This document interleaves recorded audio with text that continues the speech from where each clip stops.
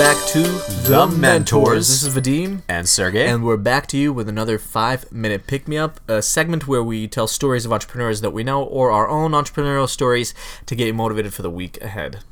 And today we're going to tell you a story of a company that I advised a couple of years ago. And as a preface, the moral of this story is that sometimes when you don't think you have any way out, just trying one more time can sometimes result in success.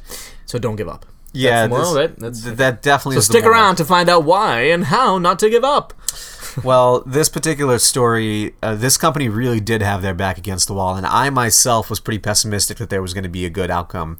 I can't name names here for various legal purposes, and I don't actually have their permission to, but I can tell this story because it's happened in the past and it's already been resolved. But they had gone on Shark Tank, and for them, of course, this was a huge, huge opportunity, just like for anybody. And if you don't know Shark Tank, it's a popular American show where entrepreneurs go and pitch investors like Mark Cuban for potential investment and help with their company. American show that was copied from the British, just like a lot of good things. The Dragon's Den was the British version. Check it out. But yeah, Shark Tank. And so this is a company that we were advising. They were starting to get some sales of their product. It was a consumer product, an e-commerce business. And they had pitched on Shark Tank, and they had gotten an investment from Mark Cuban. And when you get an investment on Shark Tank, the likelihood of your episode airing is much higher. So not everyone that gets on Shark Tank actually gets aired. They go through, I'm sure it's hundreds of interviews per season, and only some of those get aired. But actually, even if you get an investment on the show, the actual terms and legal paperwork is worked out after the fact. So sometimes people get deals on the show but don't actually get the investment dollars in if they can't agree on the terms after the episode. That's actually what happened in this case too. They didn't actually end up closing the deal, but because on air they got the deal, it's a much higher likelihood of airing. And so a couple of months had passed and they still didn't know whether it was going to air. And that's kind of how it works. The producers let you know, I think, like 2 weeks ahead of time if it's going to air or not. And this company ended up getting a lawsuit right before that decision was made. It wasn't a lawsuit, it was more of a cease and desist that they had to change their name because their name was too similar to a major brand that also sold a good online, essentially. And this brand, once they put that cease and desist, the production company of Shark Tank essentially said, well, we're going to pull out. We can't risk a lawsuit, essentially, for us.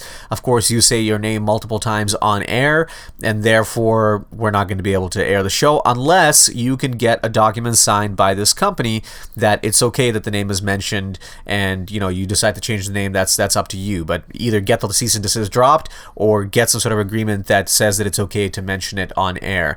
And the company, of course, it's a big company that sent this as cease and desist. And it was really just a matter of weeks that they were playing with that they had to get this document signed, or else the producer said it wouldn't air. And so they tried for weeks to get this company to sign the document. They even agreed to a name change, saying, just sign this document, let it be mentioned on air, and everything's going to be fine. And for weeks, they basically were saying, we don't really know if it's going to happen, and we're probably not going to sign this document. They were dragging their feet because they had no incentive. And so at a last-ditch effort, it was really like the last weekend, I think it was a Friday, and on that Monday, they had to have the final answer from the major company that gave them the cease and desist about whether they would sign it or not, or else the show definitely would not air. The episode would not air. So they emailed myself and a bunch of other advisors, and they said, is there any way you could help us out? Do you know anyone at this big company? And unfortunately, none of us knew anyone at this major company. It was just kind of a random company, and so you really have to know someone high up for it to matter. But, I was sitting there on that Friday night thinking, how can I possibly help these guys? I'm an advisor. I want them to succeed. This Shark Tank episode airing is a really big deal for them. If it doesn't air, it could be a matter of life or death for the company because, lives can be changed by the exposure that Shark Tank gives you. And because it was such a big moment for them, I decided to do something that maybe normally I wouldn't do, which is cold email an executive at the company. I found an executive that owned a brand, that brand that gave him the cease and desist. I guessed that person's email address, and I emailed them at 8 p.m. on a Friday night, basically pleading, saying, hey, I'm part of a nonprofit. that is advising this company. For them, it's such a big deal. They're really a small company. I know you know what it was like to be a small business yourself back in the day, and they just really need you to sign this document. Can you please talk to your legal team? I know you're a supporter of other causes and nonprofits. This is a company that's doing good things, and is there any way you could get it passed and signed this weekend? Well, he didn't respond. And on Saturday morning, I got an email from the founder of the startup that I was advising saying, hey, we just got an angry email from that major company, from their lawyers, and we don't really know what's going to happen, but thanks for trying anyway.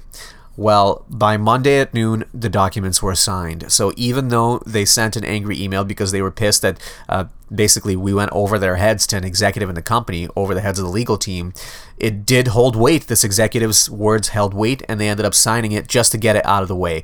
So that's the moral of the story, is sometimes when it seems like you have no options, there probably is at least one more option, one more person you can email, one more advisor you can ask for help, and it'll climb you out of the hole. And ultimately, that episode did end up airing and bringing a lot of sales for that company. So if you're struggling with something, whether it's in your business or your job, just try one more time. Send that cold email. Take a risk because you have nothing to lose, and it might mean the difference between success and failure. And that's it for the 5-Minute Pick-Me-Up. Hope you have a great week, and we'll see you on Wednesday. Bye.